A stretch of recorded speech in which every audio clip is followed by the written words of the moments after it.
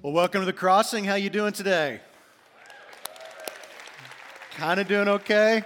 Well, good. We're glad that you're here. I want to let you know about a couple things that are going on here in the next few weeks at the Crossing. In 2 weeks, Gene Apple is going to be speaking for all of our weekend services. Some of you may know who Gene is. Gene was the senior pastor at Central Christian Church for 17 years, and it was Gene's vision that started Canyon Ridge Christian Church years ago, and it was Gene's vision that started the Crossing. That we would not be here if it was not for his vision to plant churches throughout this city. And Gene is now the pastor at Eastside Christian Church in Anaheim, California. It's one of the largest, fastest growing churches in the United States. And Gene is one of the most gifted speakers on the planet. And so you want to be here, bring a friend. You will not be disappointed. That'll be 2 weeks from today. And 3 weeks from this weekend is our marriage conference. Our marriage conference is called Laugh Your Way to a Better Marriage. And Mark Gungor, who is one of the most sought-after speakers on family and marriage, is going to be here at the Crossing Friday night, Saturday morning, March 10th and 11th. And we want to encourage you to be a part of this. Darla and I, we will have been married 30 years this year, which is kind of amazing. And thank you. That's for her for putting up with me all of these years. We grew up together, and she's my high school sweetheart. But our marriage is the investments that so many people made in us over the years. It's people who have invested in our relationship at different seasons of our relationship. In this marriage conference, it is an investment in your marriage. The stakes are high. And we want you to be blessed. We want to have strong marriages. So be a part of that. We'll tell you more about that at the end of the service, how you can get signed up for that. Well, we're in week 3 of our series that we're calling Messy Grace. This series, we're just walking through one of the greatest chapters in the entire Bible, Romans chapter 8. And today, I want to talk about hope. We're going to talk about hope. Now, if I asked you to fill in the blank here, what would you put? I hope what? What is that for you? Maybe your hope is, I hope the sermon's short today. Or, I hope that it's warm, it stays warm for a while. Or, I hope to get the job. I hope to retire someday. I hope that I make the team. I hope I get accepted. I hope she says yes. I hope I win megabucks. I hope the Cubs will win the World Series. There's some hopes that are unrealistic, but we all have hopes. All of us have hopes in our life. Well, let me give you a definition for hope. Here's the definition for hope. Hope is the person or thing on which your expectations are focused. Hope is the person or thing on which your expectations for the future, whatever your hopes are for the future, that's what they are focused. And all of us have these expectations that we have for the future. And our hope maybe is based on some relationships. You maybe have your hope based on a relationship with somebody in your life. Or maybe your hope is based on your career or your job. Maybe your hope is based on your ability to kind of pull yourself up and get it all done. Maybe your hope is based on your looks, that you have focused your hope on something. So how do you maintain hope in what seems like a hopelessly broken world? Because if you've placed your hope on someone or something, then you know the tension that we all live with. Because eventually, they will let us down. Eventually, something is going to let us down. You understand this tension. If you've ever stood at the altar and said, till death do us part, and your spouse said the same thing, but what they meant was, or until someone else better comes along.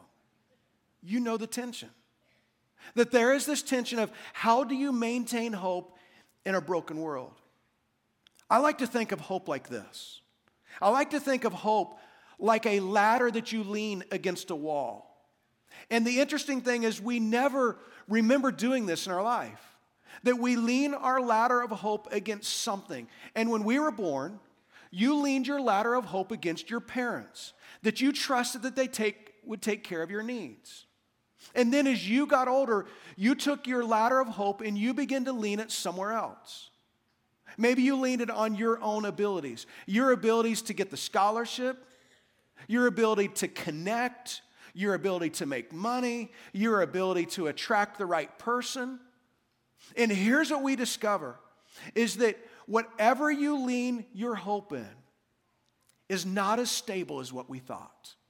That if you lean your hope on somebody or something, it's never as stable as we thought that it was. Well, if you have your Bibles, I want you to turn to Romans chapter 8, because today the Apostle Paul is going to talk about this hope. But he's going to talk about the basis of our hope.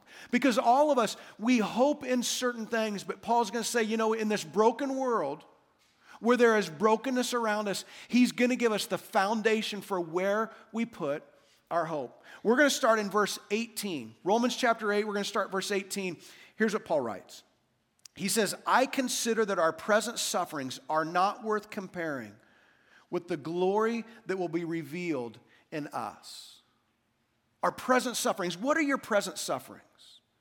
See, when we first read this, we just kind of read it. It's generic. It doesn't have any emotion in it until you begin to think about your present sufferings, and then it becomes very real to us because it's a real deal.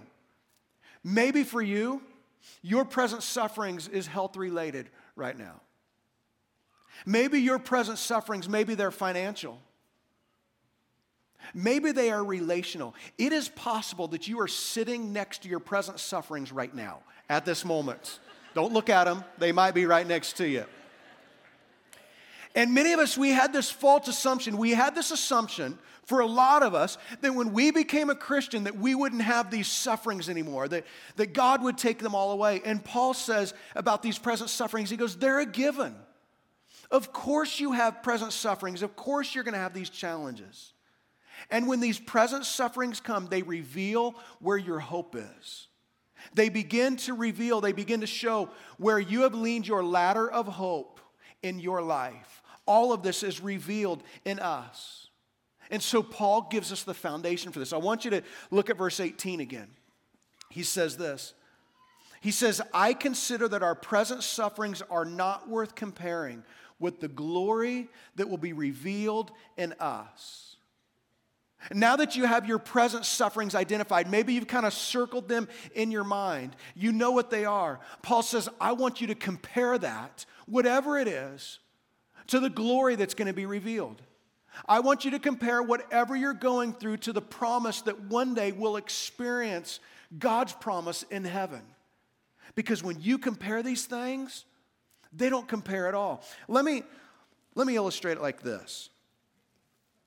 This rope right here, if I can do this right, this rope right here, just kind of imagine that this rope goes on forever. It goes outside this building and it goes on forever.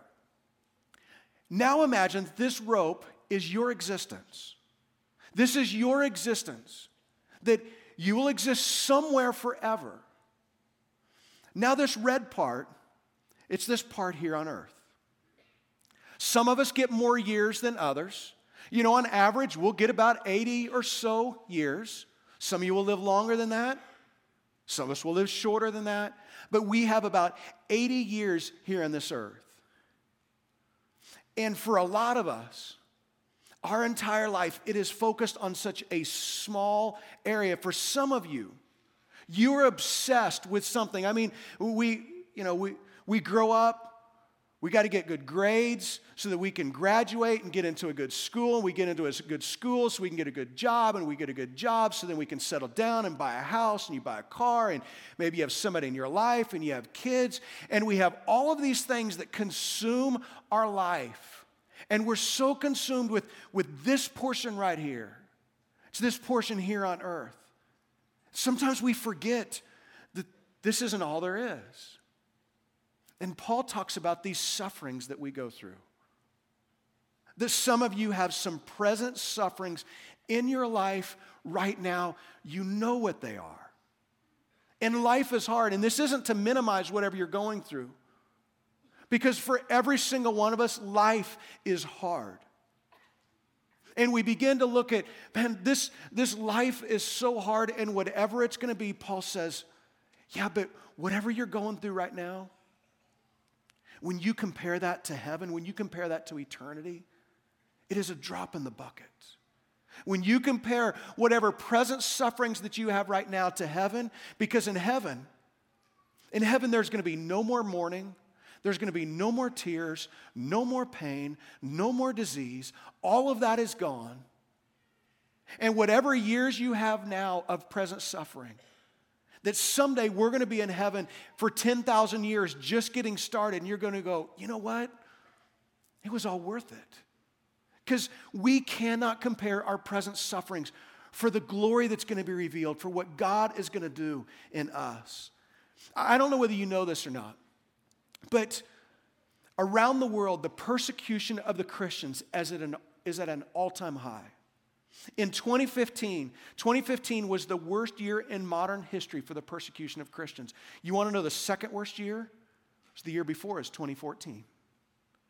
That we are living in unprecedented times of the persecution of Christians. In 2015, there was over 7,000 Christians who were executed, killed, murdered, beheaded because they were a Christian. In 2015, there was over 2,400 churches that were destroyed, they were blown up, they were burned down because they were Christian churches. And so you have to begin to go, how do they do that? Talk about present sufferings. Talk about present sufferings. Let me tell you how they do this. The church that's around the world is because when they compare it with what God has in store for us, when they compare it with heaven, there is no comparison. And Paul goes on here in these next few verses and he talks about the brokenness that's in our world. He talks about the brokenness that we all face, that tension we face. And then he says this in verse 22.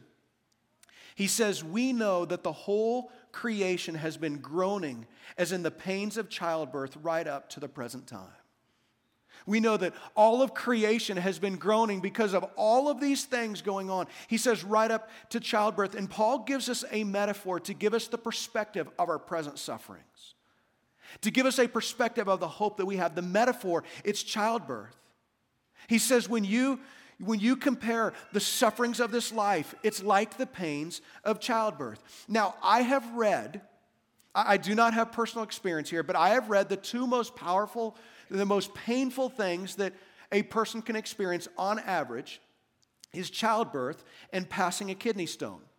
Now, ladies, I just want to say right now, I don't have any personal experience in this. I'm just telling you what I've heard. I'm just telling you what I've heard. That giving birth and passing a kidney stone are both extremely painful. But how people process this is completely different. Because it's possible after giving birth that a mother might say, I'd like to have another one.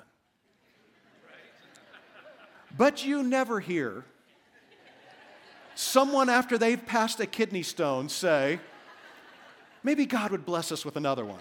You just don't say that. It's not part of the follow-up. Why? See, the pain is intense for both, but the outcome is very different. One leads to a baby, the other leads to a stone. Very different outcomes. So how you process suffering is very different. Because we know on the other side of whatever suffering we have, Paul says it's like childbirth, that it is so much better. That there is something on the other side that is so incredible. See, and what Paul is saying is if your hope is in heaven, then your sufferings are like the pains of childbirth. There is something so much better for you. And if your hope is not in heaven, then it's going to feel like passing a kidney stone. It's just not worth it. It's just not worth it. He goes on here in verse 23. And he says, not only so, but we ourselves who are the first fruits of the Spirit groan inwardly as we wait eagerly for our adoption as sonship, the redemption of our bodies. He says we wait eagerly for what God's going to do because God has adopted us as children. We wait eagerly for this, the redemption of our bodies, the hope of heaven. For in this hope you were saved. This is the hope that we have. But hope that is seen is no hope at all. Who hopes for what they already have? See, if you hope for a new car, and then you get that new car, you don't sit in the new car and go, oh, I hope I get this new car. No, you already have it. Paul says we don't hope for what we already have. Verse 25, but if we hope for what we do not yet have, we wait for it patiently. See, he's given us this perspective of hope. He's given this perspective of hope. And hope, it's based on the promises of tomorrow. That whatever you're going through, whatever you are dealing with right now, that there is a promise that God has something better for you. That God has something more for you, and you compare it, it doesn't compare at all. But it's not just the promise for tomorrow. It's hope in the promise of today. Because Paul now is going to shift gears, and he's going to talk about, okay, these present sufferings, let me tell you about today. They don't compare anything with what heaven is, but let me tell you about today. And here's what he says in verse 26.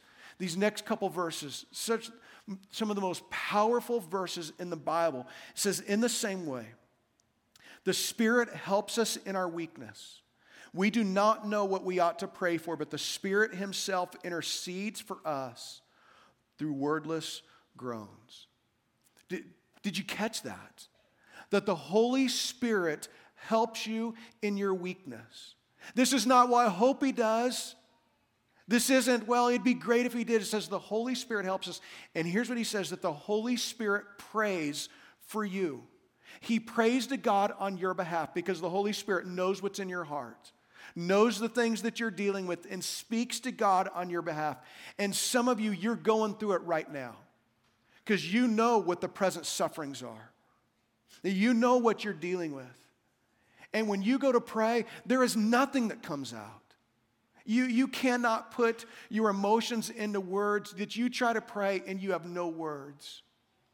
Here's what the Bible says. Paul tells us that the Holy Spirit prays to God on your behalf.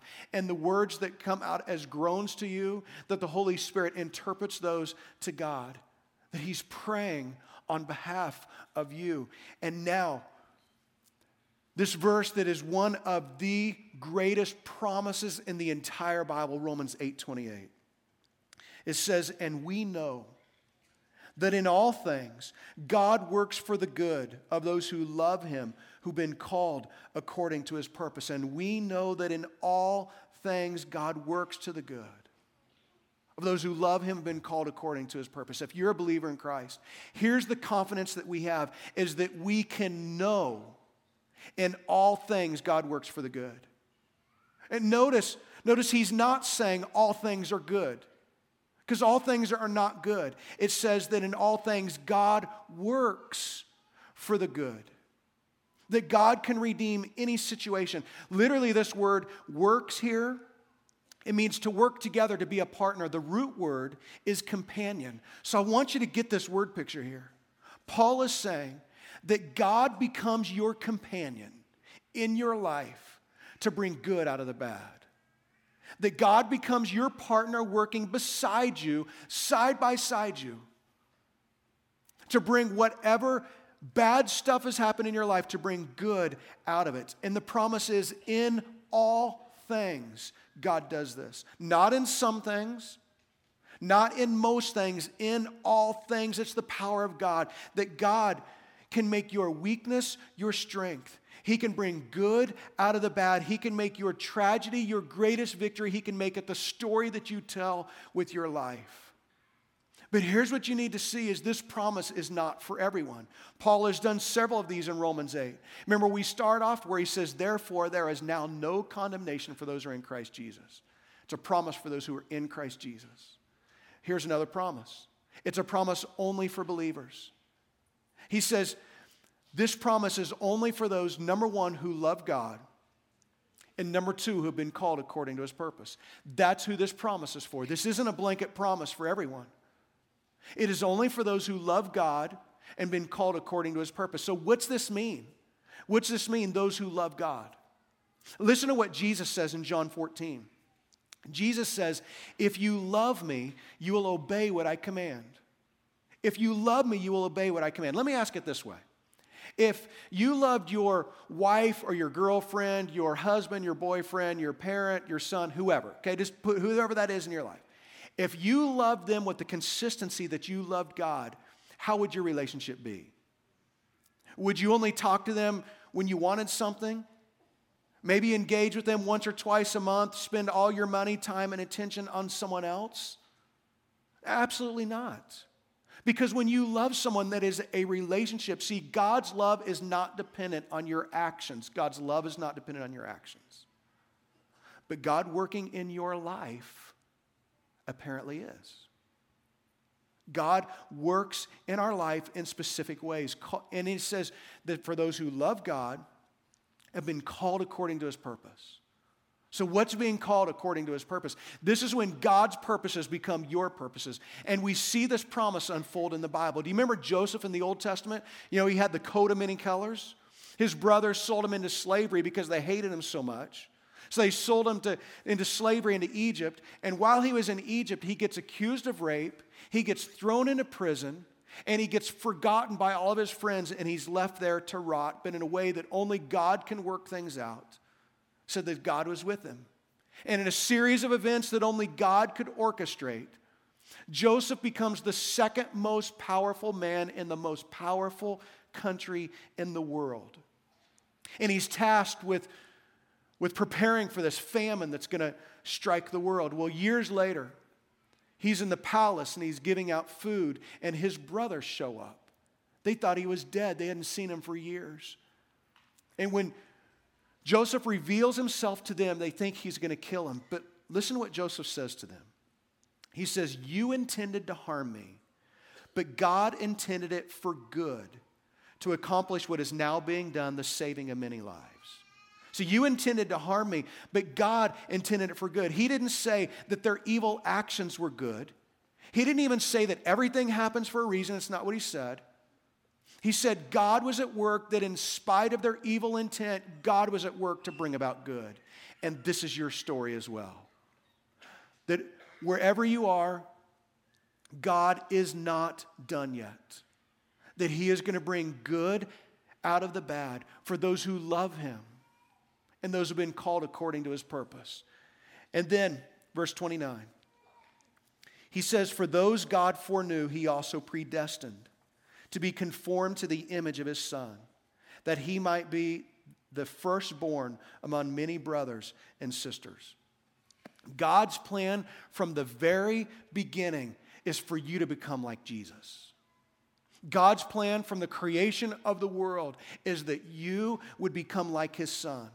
And the circumstances in your life have the ultimate purpose of making you like Jesus. God uses those things to make us like Jesus.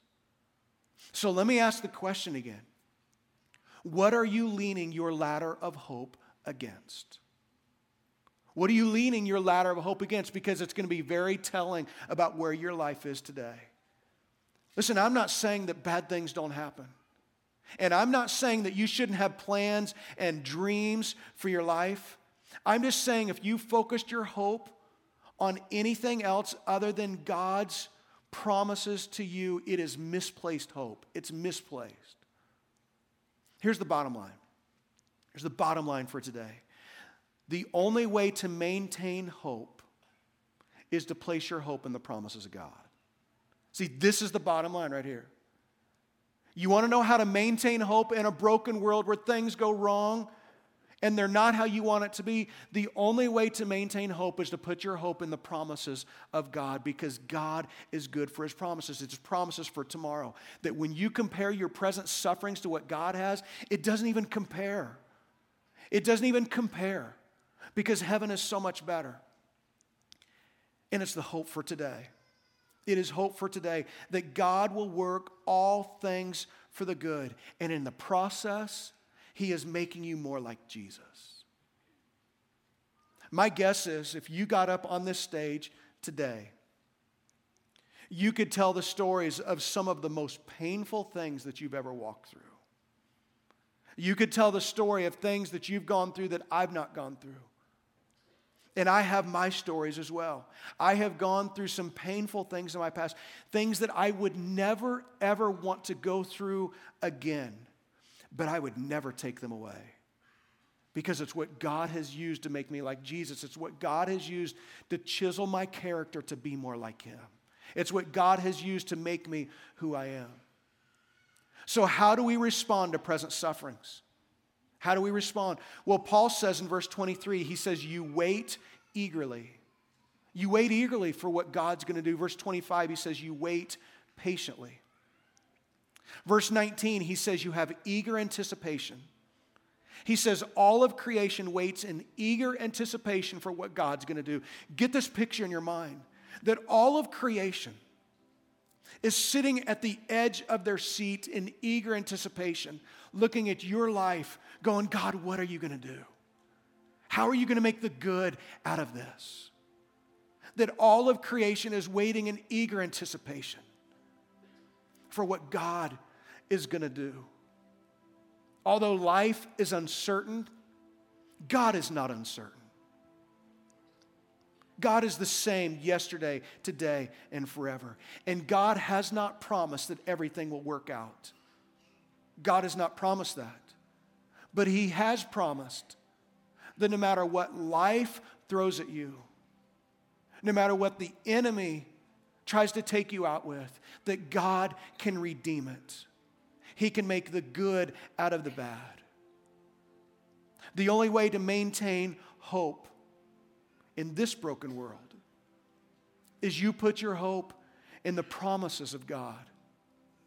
Monty Williams is a former NBA basketball player.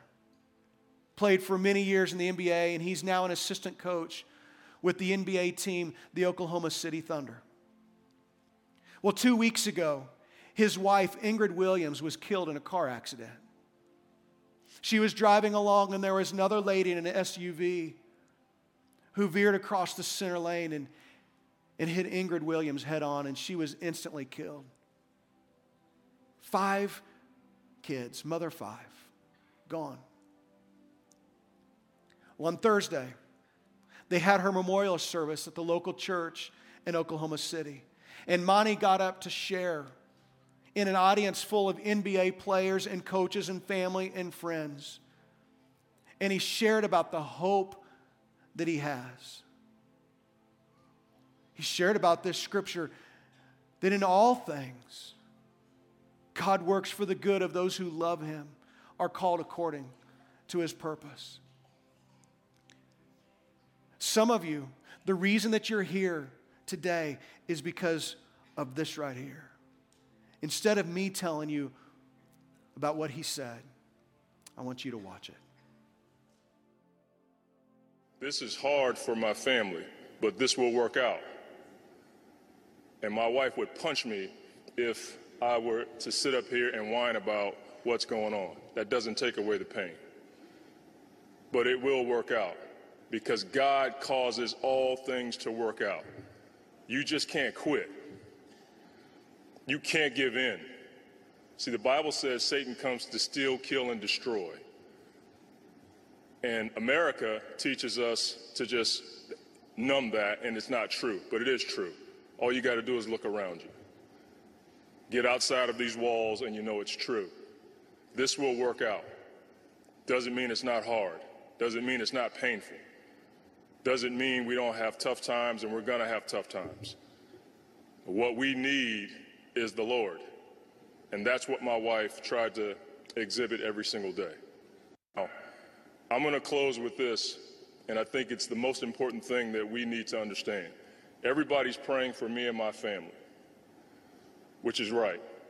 But let us not forget that there were 2 people in this situation.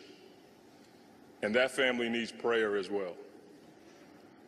And we have no ill will towards that family. In my house, we have a sign that says, as for me and my house, we will serve the Lord. We cannot serve the Lord if we don't have a heart of forgiveness. That family didn't wake up wanting to hurt my wife. Life is hard. It is very hard. And that was tough. But we hold no ill will towards the Donaldson family. And we, as a group, brothers united in unity, should be praying for that family because they grieve as well. So let's not lose sight of what's important. God will work this out. My wife is in heaven. God loves us. God is love. And when we walk away from this place today, let's celebrate because my wife is where we all need to be. And I'm envious of that. But I got 5 crumb snatchers I got to deal with. I love you guys for taking time out of your day to celebrate my wife. We didn't lose her. When you lose something, you can't find it. I know exactly where my wife is.